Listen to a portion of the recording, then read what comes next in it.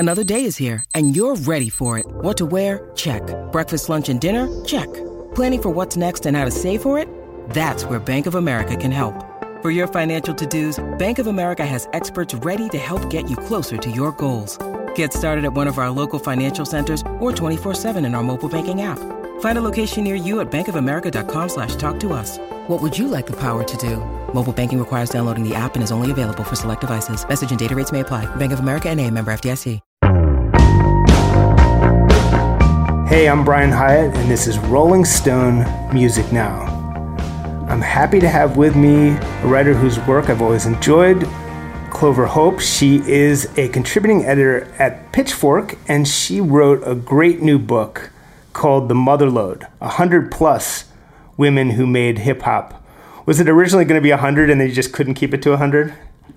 Actually, it was going to be about half. Like, I started out with probably around 60, and then the more I sort of like kept researching, I was like, what if I did 100?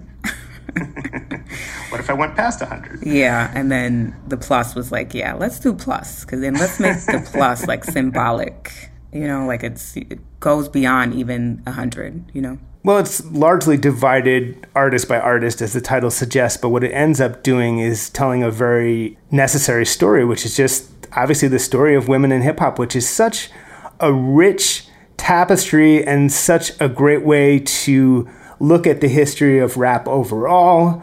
There's so much life and music in this book. There's so many chapters that could and should be turned into books of their own. One of the things I took away from it was the number of stories of sort of frustrated potential.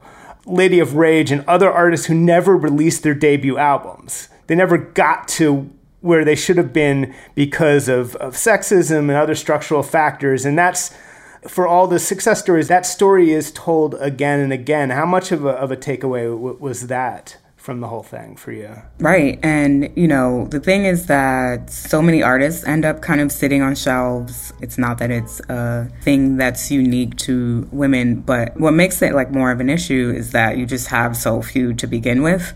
So it's kind of like if you have one female rapper who's like just sitting on a shelf at a label, then that just kind of like reduces the numbers so much. Or that's at least what happened in the 2000s when it started becoming an issue, and there was that whole infamous drought before Nicki Minaj when, you know, there were very few women signed to major labels, and they weren't kind of making the charts. Budgets were sort of like not really existent, or less existent for women on major labels. So that was definitely one thing, like the frustration. And, you know, with Lady of Rage and Lady Luck and, you know, Charlie Baltimore's, you know, like all these albums are just kind of, all this, yes, like potential that sort of basically like changes the timeline for, you know, it just kind of like alters the timeline a little bit because maybe 2 women instead of like 6, you know, and that's such a difference compared to with men. It's like, maybe the people who are sitting on the shelves, it's like, okay, well, 40, you know, rap albums this year instead of like 60, you know? So it's just such a drastic difference. And then as far as like what I learned, well, one was just, you know, just how many women were part of creating hip hop, co-creating, however you kind of want to say it. It wasn't just contributing. It was basically, you know, we have to think about like MC Sharrock and Debbie D and Pebbly Pooh and those people. They made hip hop also. And that was, you know, also part of the subtitle. Everything that was happening in the 70s that led to hip hop becoming a title, you know, before it even was given a name. The graffiti, breakdancing, the DJing and MCing, all these girls were doing that. MC Sharrock talked about breakdancing, and Pebbly Pooh was like breakdancing. Like some of them were DJing. Like they all were doing that. So they were making hip hop, and that was something I didn't kind of like know some of these women. So. Absolutely, and I want to pretty soon segue into a little bit of the chronological story, because one thing I took away as well is this reminder that the sort of natural state of hip hop, if you will, is to have women deeply involved. Because if you look at the beginning, as you said, they were woven into the fabric. I think there were some woven in from the beginning, but some of them did have stories like Mercedes Ladies of feeling like they weren't given the same kind of like presence on stage. And Mercedes Ladies was one of the earliest considered, you know, essentially like the first kind of like female rap group consisting of like DJs and MCs. And so I think gradually the pool, I guess, sort of like peters out, if that makes sense. And you just kind of get this story of it being a male sport versus sort of like just something for everyone. And, you know, there are many reasons for that. I liked what you said at the top about just how you can tell the story of hip hop like through women, like if you choose to, which I chose to, you know, like it's just we choose to tell it through men and through like DJ Kool Herc being the first person. But it's sort of like I wanted to just make people think about like what if the first DJ was like the young girl who was like trying out DJing, you know, like it's, and not to take anything away from him, but you know, like we are deciding like who created like that party that Herc did, which I mentioned is, you know, would that like spiraled into hip hop, like his sister threw the party. So it's sort of like, can we then say she was the creator, you know, like of hip hop? But we're not saying that. So, or not, you know, or hip hop has not like said that she's like the creator of hip hop, you know, like, so I just kind of wanted people to think about that. And like, what if you kind of had this, you know, just see like these kind of timelines where, you know, girls were doing it and, you know, they're as much woven in as the guys. It's just fewer for a reason. So absolutely. And another thing I took away, and again, just as it's not only women artists who had their albums shelved forever, it's far from only women rappers who over the years who have had short careers. It's striking, especially the earlier you go, how many times you see, oh, but you know, then I got my education, or then I became a mother, and that we're a long way from like Cardi B, where it's like, so what if you're a mother? Like it's like I'm rapping holding my kid. But there's a lot of these like sort of life changes, or even like Queen Latifah, like you become a famous actress and showbiz personality. It's just, we don't have so far like even Jay-Z type women rappers who, you know, have those decades careers. Of course, there aren't many Jay-Z's, period. But how much of that did you give thought to? Right, exactly. And Queen Latifah is a good example where it's sort of like, you know, the same, you know, people like to use glass ceiling that kind of exists in different industries for women. You know, that's also in hip hop where there is a certain point and it's like like they, you know, the whole, Lauryn Hill went through this whole pregnancy thing where she rapped about it on record, how people told her, no, don't do this, like you'll hurt your career. And, you know, that was like just kind of a radical statement in itself for her to kind of try to just be like, I'm having a baby. I can also like do this thing.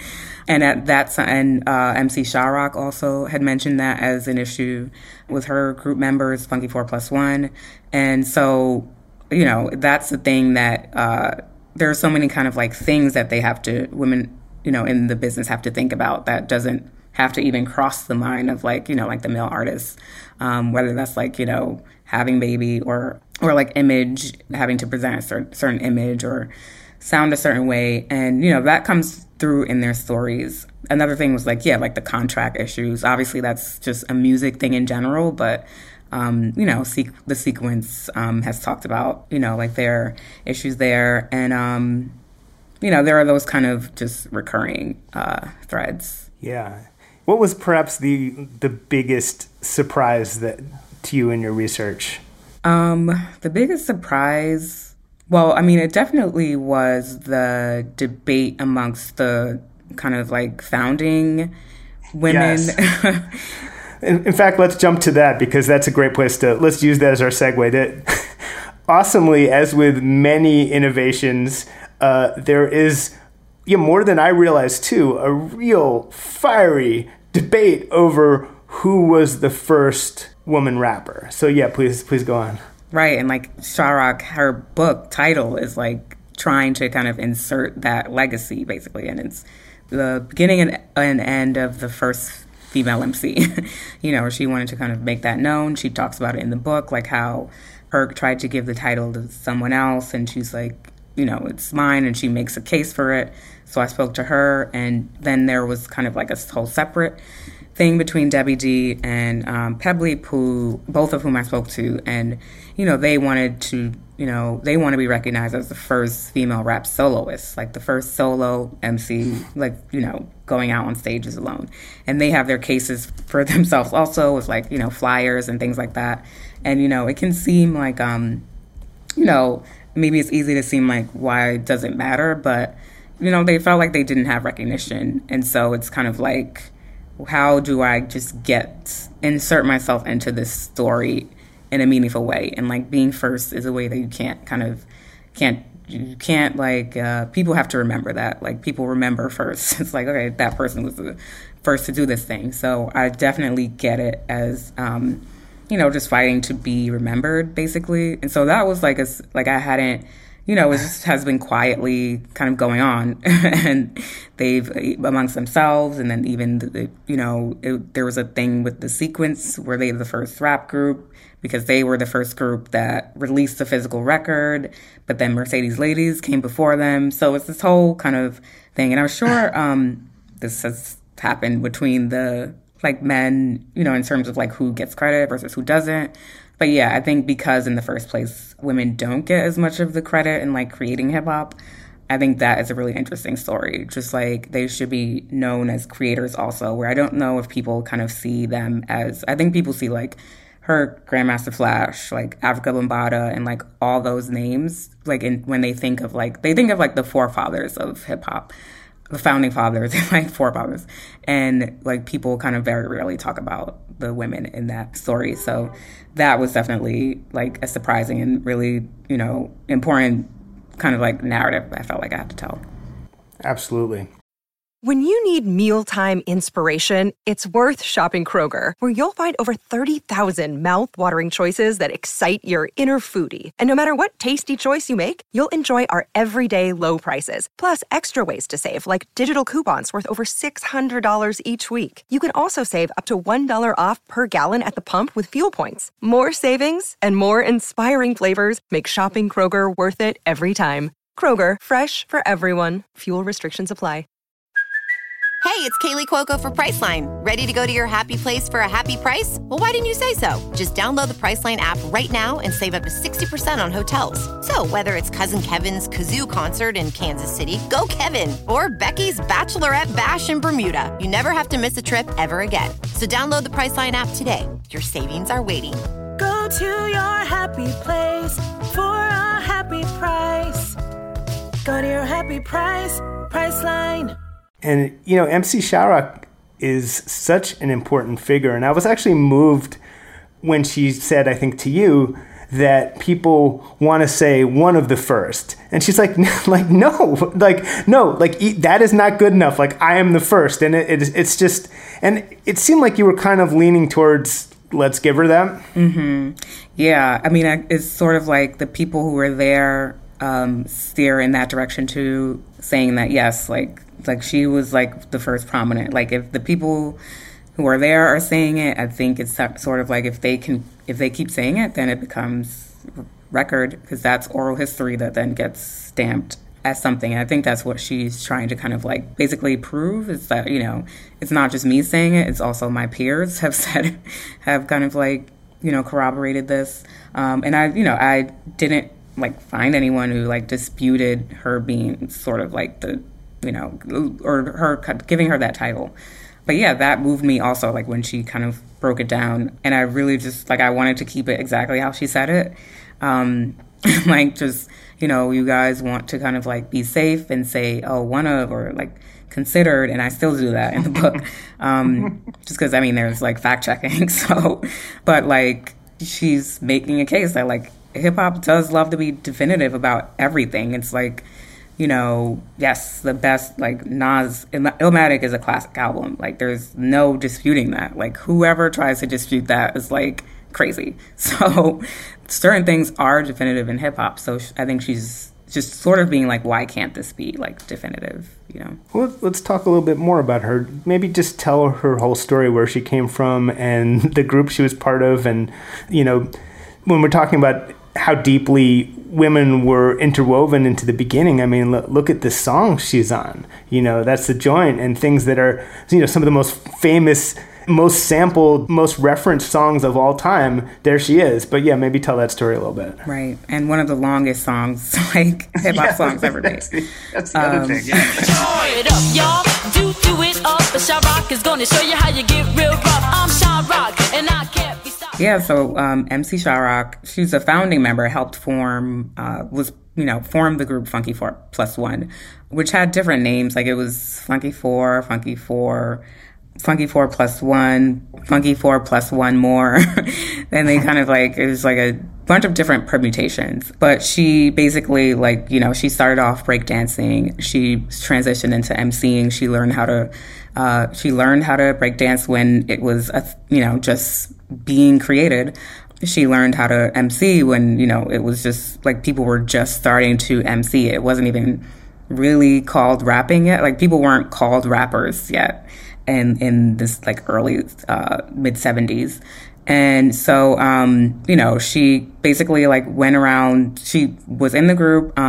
They were one of the first like nationally televised rap performances on Saturday Night Live, which is huge. Huge deal. Yeah, yeah. And so she's a huge part of like why hip hop is pop. And to see it that way and to hear that framing, I think is, you know, a way that we can kind of like at least retell or kind of like re-see hip-hop history, because it's sort of like, it's easy to just look at it as the group. Yes, so Funky 4 as a group is like, iconic, and they brought hip-hop on a bigger stage. But even like, if you get even more granular, like this young Black girl helped turn hip-hop into popular music. It's just kind of looking at the elements of it in that way. Like you have to like give the credit, and you have to kind of like, you know, see her. And I don't think people sort of like, many hip hop fans probably don't know that story. Like I certainly hadn't known like the like breadth of her story. So those are the things I'm kind of just trying to get across like in the book. And I'm trying to kind of like just get people to shift a little bit, because even when people think about like how hip hop was made, or when we make sort of like these top 10 lists or like your top 5 MCs or things like that, it's because of how dominant men have been. Those lists are just always going to be like male dominant. Like it's always going to be like, until we kind of start trying to see like the story in a different way. Like what if you just kind of like shift the lens a little bit? It's not even like an untrue story of hip hop. It's just like, this is another lane that was happening at the same time. In some cases, it's literally, you're just, not literally, but you're just panning the camera over to the left and be like, oh, look who's over there. What about... Right, exactly. And it's important to note that, I mean, you know, Jay-Z cited, and I'm sure for a million other people his age, what a huge moment it was to see that performance on Saturday Night Live, which was introduced by Debbie Harry, kind of brought them on. And it was 5 years before another rap performance on Saturday Night Live. 5 years. I mean, that's a whole other... I mean, there's a lot of like injustices and sort of little horrors that are sort of thrown out in the book, and that's a great reminder. But that moment was so huge, and there was Sha-Rock. So let's talk a little bit about Mercedes Ladies. Maybe we can tell their story a bit. Yeah, they were the first interviews that I did for the book, like among the first interviews. And so it was great to kind of like start out with their story, because that was a discovery process for me, having not grown up on them or like known that they formed sort of like mid-late 70s, and they were basically started off as party promoters, and they were just young girls trying to kind of market themselves, just kind of like they wanted to be like a fun girl group, and they taught themselves to DJ and MC, and they would kind of like apprentice a little bit with the guys who were DJing, and they were kind of crucial to building hip hop in the early days. You know, I tried to center each story around like a larger idea about hip hop. You know, like you said in the beginning, you can see these trends through women also. Like, so when I talk about Mercedes Ladies, it's like, well, why aren't there more female rap groups? And then that's like a whole thing when it's like, oh yeah, there have been very few like groups of women, even from like 3, whereas you've had the Outcasts and you've had Wu-Tang and like G-Unit and all these crews that are like all guys. And, you know, that's also part of the, I guess, you know, that's also like a recurring trend where because there are so few women, there are also so few like female rap groups in general. And so they were just a way to kind of like, you know, that was the way to tell their story and then also highlight that larger sort of like blind spot. Mercedes Ladies, imagine like in the summer of 1979, you're a cool enough group of women that you're starting a hip hop group. That's just like... Yeah, they created their own like basically merch before we called it that, with their names on it, like jackets, and they were just kind of like sew their names on. And so they made their own kind of like outfits that they used as promo, and people started noticing them, and became this, you know, oh, there's Mercedes Ladies, and, you know, there are a couple songs where their names are, you know, shouted out on the record. And yeah, like those early days where it was just parties, where hip hop was just like parties and being in the park and like jamming, like it was not on physical record yet, which is so crazy to think about. But they started before rap was even like recorded onto vinyl. So that is like incredible in itself, just thinking about, you know, that's like if you think about hip hop, the big bang of hip hop, it's like they were in the early matter of the planets forming and like creating rap music. Well, it's like Lisa Lee. She's so early that you only hear her rapping in the movie Beat Street. She never got to release a record, period. I wanted to talk briefly about the sequence because they're it's that link between sort of like cheerleading chants, like sort of a musicological link there between cheerleading chants and early rap. Right, and it's so, like, it's just so funny that they kind of saw it that way. And actually, yeah, they talked about it in a Rolling Stone interview where they were cheerleaders at their high school, and they kind of just saw that as a natural transition into like rapping and like emceeing. It's like, okay, you know, it's just like rah rah da da da da, you know, and they, you know, and Funk You Up is, you know, like their hits, and it is like you can rap that like as a chant, like a cheerleading chant. It's like, we're gonna funk you right on up, we're gonna funk you right on up, we're gonna funk right on up, we're gonna funk you right on up, we're gonna funk you right on up. And so they kind of really wanted to be known for kind of being one of the groups that really introduced melody and like kind of weaving, you know, singing and rapping. And, you know, I think from the beginning, you know, rap was always like coming out of disco, like that natural kind of soul and melody was in there.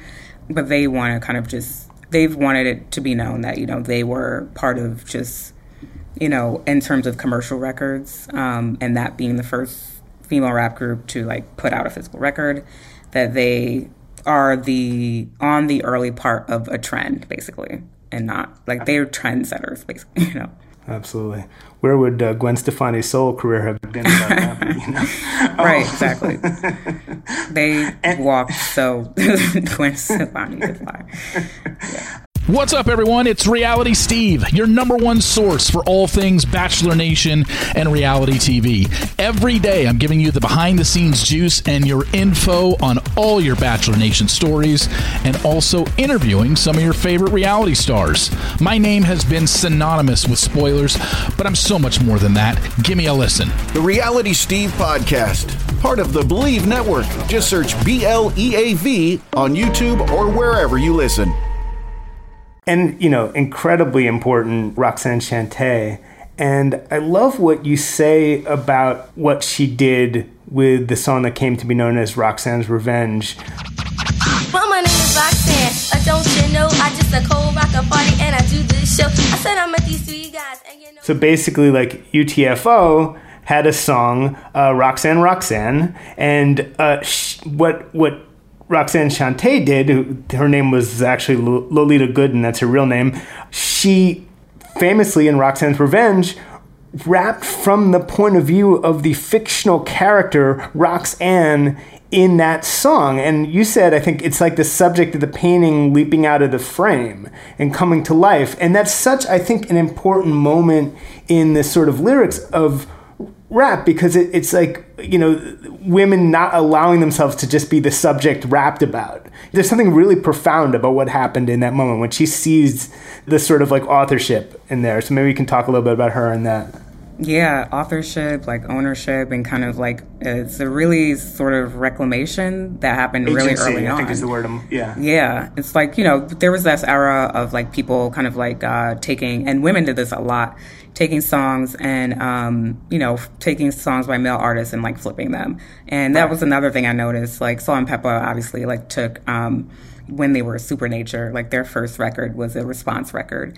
And there's like I would find records like Boom, I Got Your Girlfriend, and then the group would do Boom, I Got Your Boyfriend.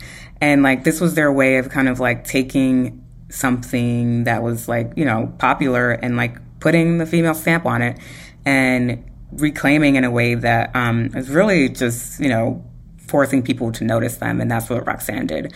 And then it was just really like the fact that it became like such a thing on the radio and then in the streets, and artists, you know, wanting to like be a part of that. That is a very unique phenomenon in hip hop that is very specific to only that record. And, you know, there were like just, you know, we don't even have a solid record. It famously created a Roxanne Wars kind of thing. Yeah. It just went on forever. Right. And like there are some records that probably happened that no one actually recorded on. Like it's not, you know, people can't find it or something. You know, like it's kind of just lore. So, you know, that was important to kind of just, set the, you know, foundation of hip hop as something which is battling, as something that women were also like part of, and actually like leading, because, you know, she was a leader in that space in terms of battling. So, you know, but may not sort of get that recognition. And she herself wanted to have that said when she put out her biopic on Netflix that she executive produced, Roxanne. And, you know, that was another way for her to sort of like claim a space and tell a story in her way. And, you know, basically, like, just make sure that she kind of, it's all about kind of like, I just think of like the cursor when you're trying to insert, this is like nerdy, but like inserting a letter in when you're like editing, and it's like, all right, did it add in like the E or something? And I just think of like women doing that, like, you know, her just sort of inserting herself. Absolutely, that's both. And then, you know, and then taking on the name, obviously, you know. Right, yeah, her name was not Roxanne. To the point where people, to the point where people looking back could get confused, you know. But and then we're sort of leaping into something a little bit more close to the present with Salt-N-Pepa, and so much great music. It's interesting to remember this weird thing where there was a dude who was writing a lot of their music, but then when their biggest hit, he did not write. So maybe just talk a little bit about them and that weird conflict there. Right, and I think we saw a little bit in that biopic from Lifetime that aired, you know, just how they were basically discovered, or, you know, like Herbie kind of like helped form, you know, turn them into a duo and wrote a lot of their material. And there was this kind of, I guess, like just, you know, they were not feeling, you know, empowered as artists, like behind the scenes. You know, they didn't feel like they were writing enough.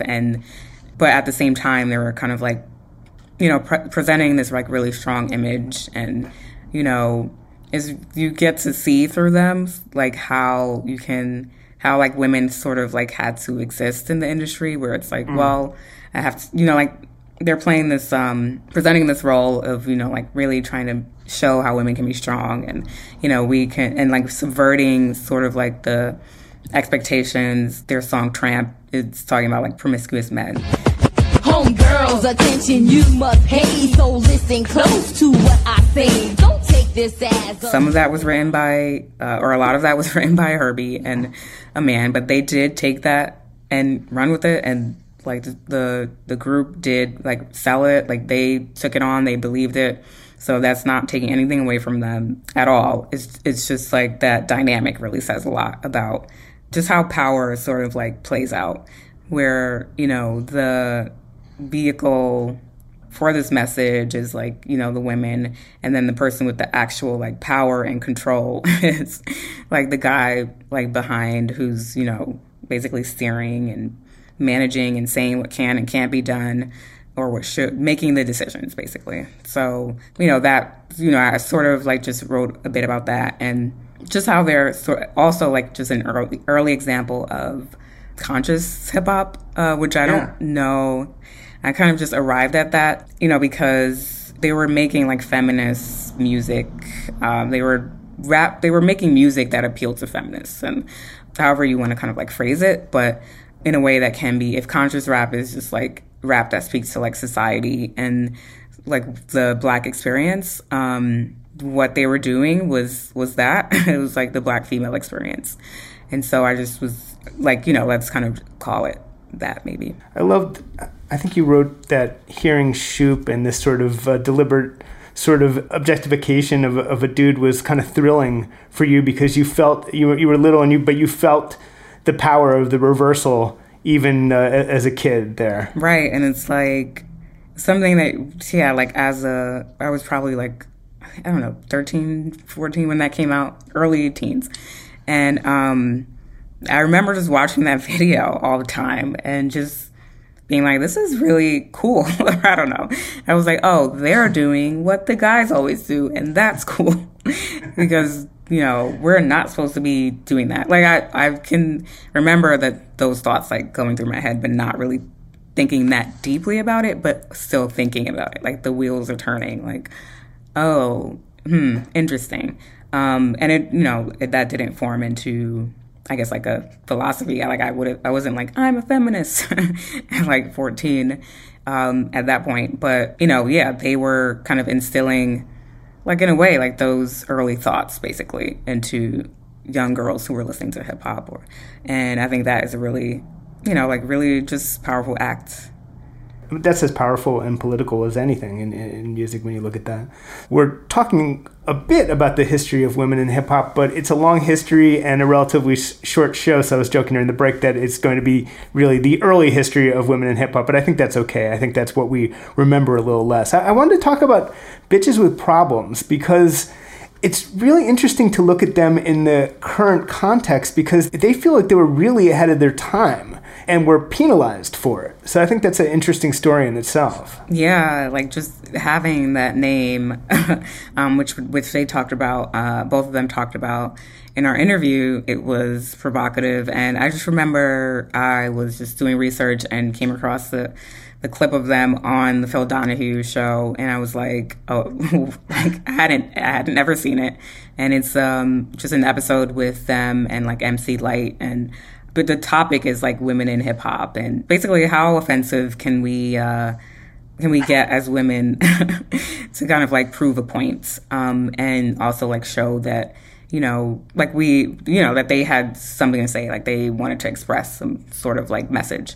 And so they talked about basically, you know, I talked pretty candidly about how they used it as marketing, you know, like it was provocative marketing to use that word in their name, and to basically they went around on the talk show circuit, and, you know, they were provocative, and then they talked about being provocative, and they got promotion for it and all that. But at a certain point, it just kind of you know, they talk about how it became, you know, you have to have like you know, you have to get outside of the shtick. So they were really an early example of just kind of very brazenly kind of marketing provocation, and just, you know, being like really talking about the use of the word bitch and why they embraced it. And, you know, it was just kind of also happening at the same time that there was this, you know, wave of feminism that was broadly talking about, you know, reclaiming the word. And here was this group that was also kind of like doing that, and it was 2 Black women. And, you know, I kind of put into context around when, you know, this is around generally the time Bitch Media gets started, and the broader conversation is happening as they are putting out rap music. I know you wanna come, but baby, not yet. My pussy soaking wet. So yeah, like they were, you know, really kind of just crucial to this timeline of women who, you know, like pre-WAP, this pre-WAP kind of group that is sort of in the same lineage. Totally. And I think we should talk about MC Lyte because, you know, she was great. Yeah. And so I tried to like divide the book into like, all right, what is the most notable thing about this person, or at least what to me feels notable? And like MC Lyte's voice was always that. And specifically like not the beginning, but there's a scene in Love and Basketball, like my favorite movie, that just starts a cappella, like her just like, do you understand the metaphoric phrase light as a rock? It's explaining how heavy the young lady is. I just like hearing her voice and like just kind of the power of her voice. And I wanted to really break some of these entries down to like just the atom level. Like, yes, all these great things about MC Lyte. And like she was also like part of that whole movement of like rap feminists or women who were kind of like sort of like weaving into the, you know, into like the feminist movement in some way. Yes, like all of that big stuff, but like her voice though, you know, like her voice is just incredible. Like she MCs like award shows because of her voice. Right. And it was interesting to, you know, like a little research and see that she, like her coaching with one of the, like the father of the members of the production team that produced like UTFO. Like it's just such a, you know, like the web of, you know, the 6 degrees. And like how like she actually, this wasn't just something that she didn't just kind of like rap. She like trained herself to rap in this way that was like powerful and like coming from the diaphragm. And so I just kind of write about how she learned to rap from the diaphragm, like using all of her voice and all of the kind of like muscles. And that's, yeah. I have to touch briefly on Bahamadia just because she is... One of the many things I enjoyed about the book is I was like, oh yeah, I have to... She's always been one of my favorite rappers, but I haven't listened to her in years, and I kind of almost forgot about her. And then I was like, because I actually wrote her bio for her debut album as a kid, as an intern, so got drafted into that. And I've always loved her music. So maybe just talk briefly about the greatness of Bahamadia, if you don't mind. Landscaping and mentally shaping. Looking at my Gucci, it's about that time. Represent my peoples on the... Yeah, she was also one of the earlier interviews, and she was great.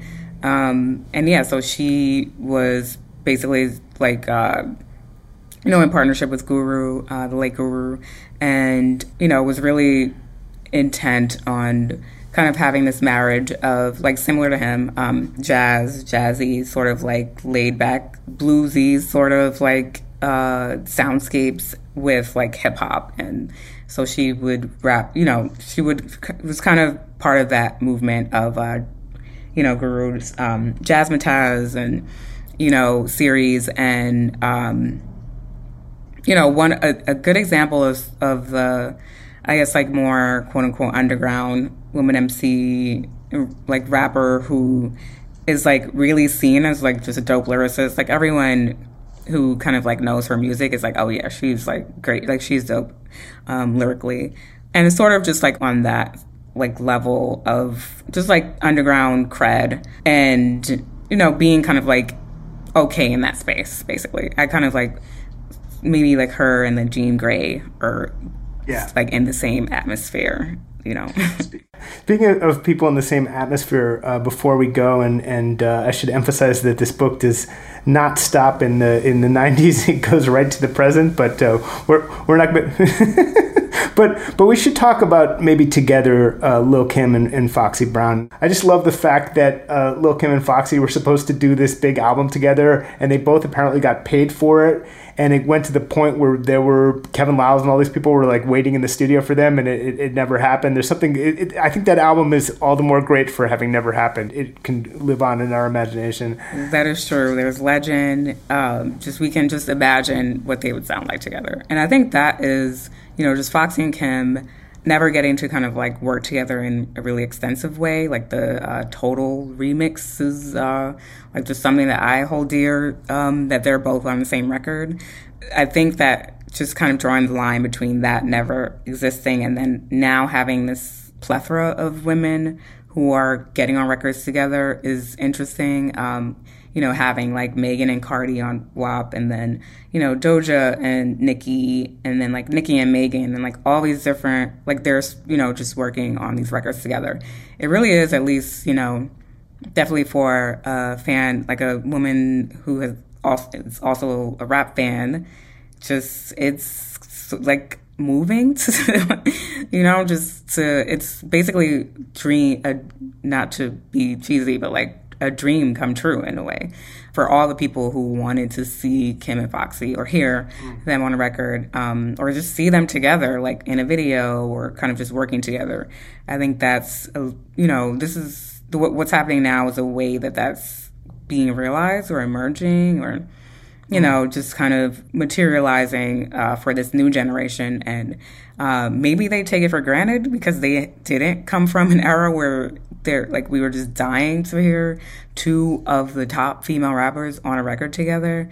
I think it was probably great that they just see it as a natural thing. I guess it's sort of like, a black president. It's like now if that's sort of like you don't have to like spend decades like dreaming about it. So I think I think part of the book is that I want to make that, draw the line between those two eras, They did, of course, pose together, at least for the cover of The Source, and the cover line was like sex and hip hop, harlots or heroines. Yeah, and I spoke to the Source, the editor-in-chief at the time, Selwyn, and, he talked about just how it was a big moment in hip hop to have them on the cover and to even have two women who were like dominant at the same time. Because this was, 96. It was, you would have like Queen Latifah, like though, you had the people prior MC Lyte, but this was a different type of dominance and like popularity where, because they were also like selling the same imagery and like sexy imagery, and there was this whole just shift toward that. So it was, his kind of note was that they could tell that this was like a real shift in the culture. And that they wanted to like document that shift. And that is the only cover that's not like photoshopped of them, actually together, like on a magazine cover. And so, yeah, like there's so many stories in between like that and WAP, but like they're all related. Like they're all sort of like interconnected into like, a story of hip hop, not to leave a bow ending, but yeah, like I hope that Kim and Foxy at some point I still have hope that they'll like just get on a record together. There was also that whole like they were supposed to reunite at like Summer Jam and be on stage together, and I think like old heads, like hip hop old heads, just still kind of like harbor that dream that it'll happen. Like people still talk about verses, like them getting on a verses together, which I do not ever see happening. I think the world would like crash if that were to happen. So this has been today's Rolling Stone Music Now. I want to thank Clover Hope for joining me. Definitely check out her new book, The Motherlode, 100 Plus Women Who Made Hip Hop, especially because you'll get the rest of the story of women in hip hop, but it's an essential book. And we'll be back next week here on SiriusXM's Volume. In the meantime, we are a podcast. Download us as a podcast, subscribe to us as a podcast, wherever you get your podcasts. Maybe leave us a nice review on iTunes if you can. It's always appreciated. But as always, stay safe. Thanks for listening, and we'll see you next week.